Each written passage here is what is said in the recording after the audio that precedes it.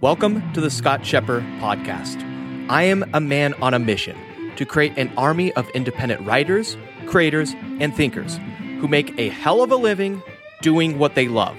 And it all starts with one thing, and that is doing things the old way, the hard way, the deliberate way, the anti-net way. Listen in as I share thoughts and rants of what goes on behind the scenes as I create an independent knowledge empire where I get to spend my days doing what I love, reading, writing, and thinking while making a hell of a living and helping my people do the same.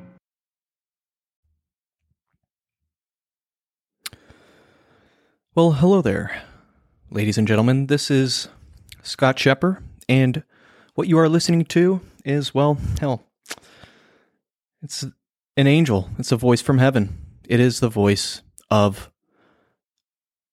the Daily Shepper podcast. Now, real quick, 1 second. I'm going to take a sip. I actually, it is a Saturday right now. It is 5:05 p.m. and I'm in downtown San Diego. And as you would imagine, there is not one other soul working in the office. They're all out in the sun, enjoying their lives, while I decide to do what I like to do best. And what is that? Well, it is reading, researching, and writing ideas and thinking deeply. And writing ideas, I didn't finish, writing ideas out by hand on note cards. To my future 80-year-old self, I apologize for your decrepit, deformed, certainly index finger and other fingers that have been caused by such fervent and furious writing in your youth. But hopefully Elon Musk will have invented a bionic cyborg hand for you then.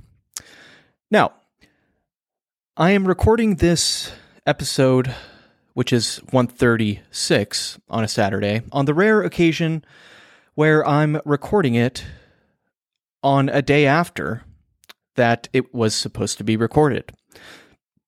Now, I did indeed record a video last evening for 136, but I was driving at the time. I was driving to get my mullet trimmed up at a nice hipster North Park, San Diego haircutting place.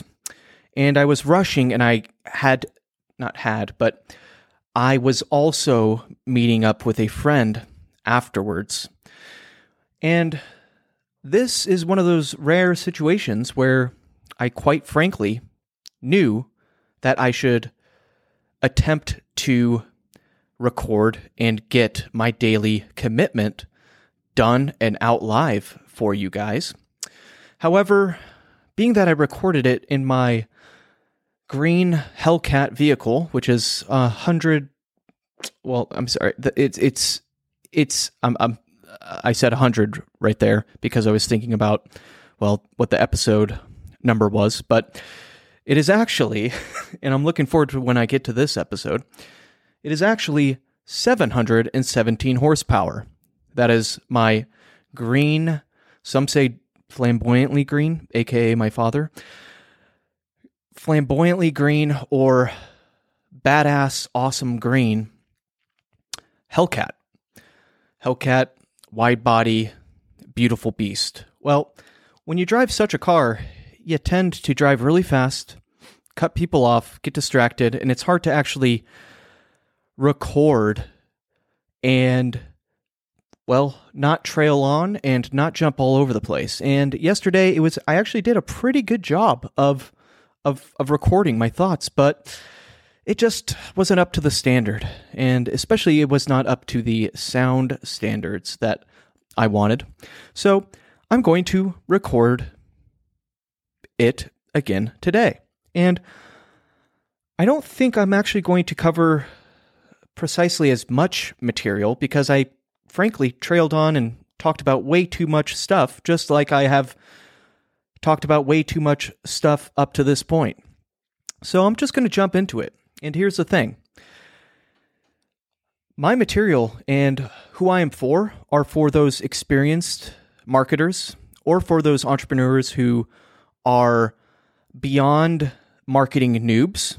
Like if you want to learn how to set up a Facebook ad for your business, go somewhere else. In fact, I will happily send you somewhere else to my favorites in the space, the favorite resources and the favorite marketers and, well, people that teach things to beginners and even things that are not for beginners, but are taught better than I would ever want to teach. Why? Because, well, probably because whatever they teach is something that I'm quite frankly not interested in. And I'm interested in a lot, but there are certainly a lot of things that you would think I would be interested in, such as Facebook advertising and, I don't know, e-commerce and, things that allow you to get rich quick and like the latest hot things. Those things bore the living hell out of me.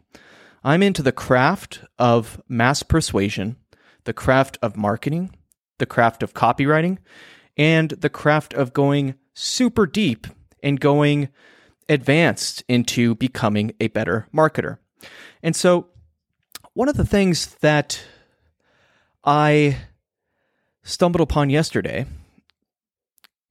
is in my readings of the book A Hero with a Thousand Faces by Joseph Campbell, I came across a critical component and piece of any story.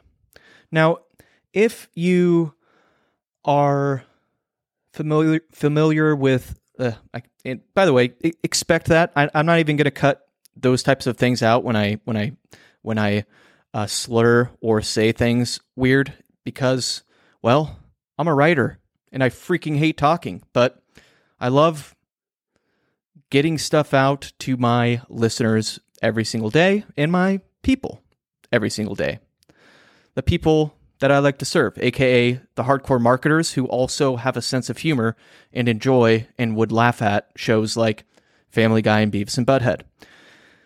Anyway, so if you are familiar with Russell Brunson and Expert Secrets, he talks about telling a story and how telling a story is absolutely critical in the world of marketing and mass persuasion. Now, in his model, he talks about three critical components of every story. The first one is character, the second one is conflict, and the third one, I believe, is desire. And the character is essentially the hero. The conflict is essentially the villain. And the desire is essentially the victim. So the desire really should be not called desire, in my opinion. It should be called either victim or others. It should be the hero's quest to actually help and serve the greater whole, the greater others, right? And I'm not going to get into the whole part theory right now, but just in case you are familiar already, or I've talked about it already, the whole part theory, know that this relates very closely with that. So I'm going to summarize again. There's three critical components for a story. It's called the drama triangle. I believe Jim Detmer talks about this, as well as Gay Hendricks, which is also the gayest name I've ever heard on a Homo sapiens male. And by gay, I mean happy, because there's definitely not anything wrong with being gay. And since I've just gotten canceled, I'm going to continue on and keep going here for you. So, the critical component that I stumbled upon in my readings yesterday of Joseph Campbell's Hero with a Thousand Faces was the mythological character that recurs over and over again. This is an archetyped, this thing, okay? An archetype is essentially the perfect ideal of something, okay? Now, the villain, or as Joseph Campbell calls it, the tyrant monster, is an entity or an individual that is truly evil, that hurts other people and hurts the victims and also hurts the hero. And it's very apparent and explicit and clear. And also, the villain usually has characteristics and traits of someone who is an egomaniac or a megalomaniac and is self-terrorized, has a lot of fear, and is coming from a place of scarcity and is paranoid and, even kills his own team members because he's that paranoid, right? We all know this type of archetype. It's in every type of story. Every type of hero's journey type of story. Now, the reason I bring this up, and the reason that this is important for you to hear if you are a copywriter, is that in Expert Secrets, the importance of the villain and the us versus them, although he does, mention that storyline and he mentions conflict, right? He doesn't discuss the critical importance of the villain. You see, the villain is not something to just gloss over. In Expert Secrets, in the example that Brunson uses, his whole reason for actually starting ClickFunnels, he uses Google Ads as the villain. He launched a potato gun info product, and then he was selling it. The product was probably like $67.97. And by the way, stop using 97 cents. It's literally a checklist now. If you want to figure out who follows, certain types of marketing philosophy, it's so easy to tell. You just look who's using 97 in their pricing. And also, it signals to a lot of people that, there's a risk that this person is going to go through like 15 different upsells after they purchase your product. So choose something else. Just not 97, not 95 either, or 99. Like, sure, 98 if you want, but just come on. People, the whole concept of funnel hacking and, copying what works. Brunson explicitly says, don't, copy. Don't imitate, every single atomic molecule of something. Model it instead. Model and grow and derive inspiration from, right? Come on. As a marketing community, we can do better than just literally every freaking person and every freaking ClickFunnels product and website literally has, every single one uses a product that ends in 97. Okay, so just freaking get creative. Okay. Anyway, back to the point, and it's almost going to be made. Okay, the point is this: in Russell's story, he was selling the potato gun for $67.97. And Google, all of a sudden, which is the villain, starts increasing their ad costs in a Google slap.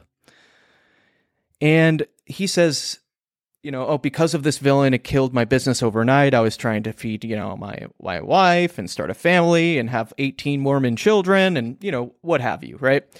And I'm not deriding him. I love Brunson, but I'm quite literally telling you what his story essentially is trying to get at, okay? The problem with this story is that, Google increased their ad costs, right? It's like, you don't really see that as like a big, huge, villainous victim, okay? What you want and what you should look for in a great story and what you should do with your story, with your marketing story, or with anything that you do, is you should make sure that the villain role that you use is defined and is clear and is in no questions asked, has very clear signs of being an absolute villain. And the reason that this is important is because, as Joseph Campbell says, is the only reason, and what he hints at, and this is what really I've gathered, and as well, and is he hints at the only reason the hero exists in the first place is because of the villain, because the villain is so bad.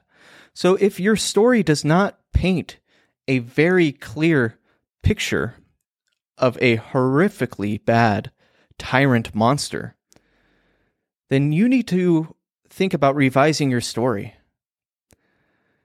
And a lot of people can paint people or circumstances or things as villains.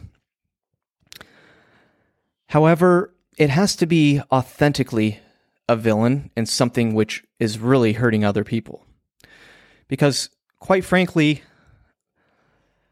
I'm not sure what the details are with Brunson's story with the Google ad slap, but if it's anything like what I've done in the past, and what I believe Russell has also admitted he's done in the past, is it was probably maybe not a black hat SEO tactic, like gaming the system, right?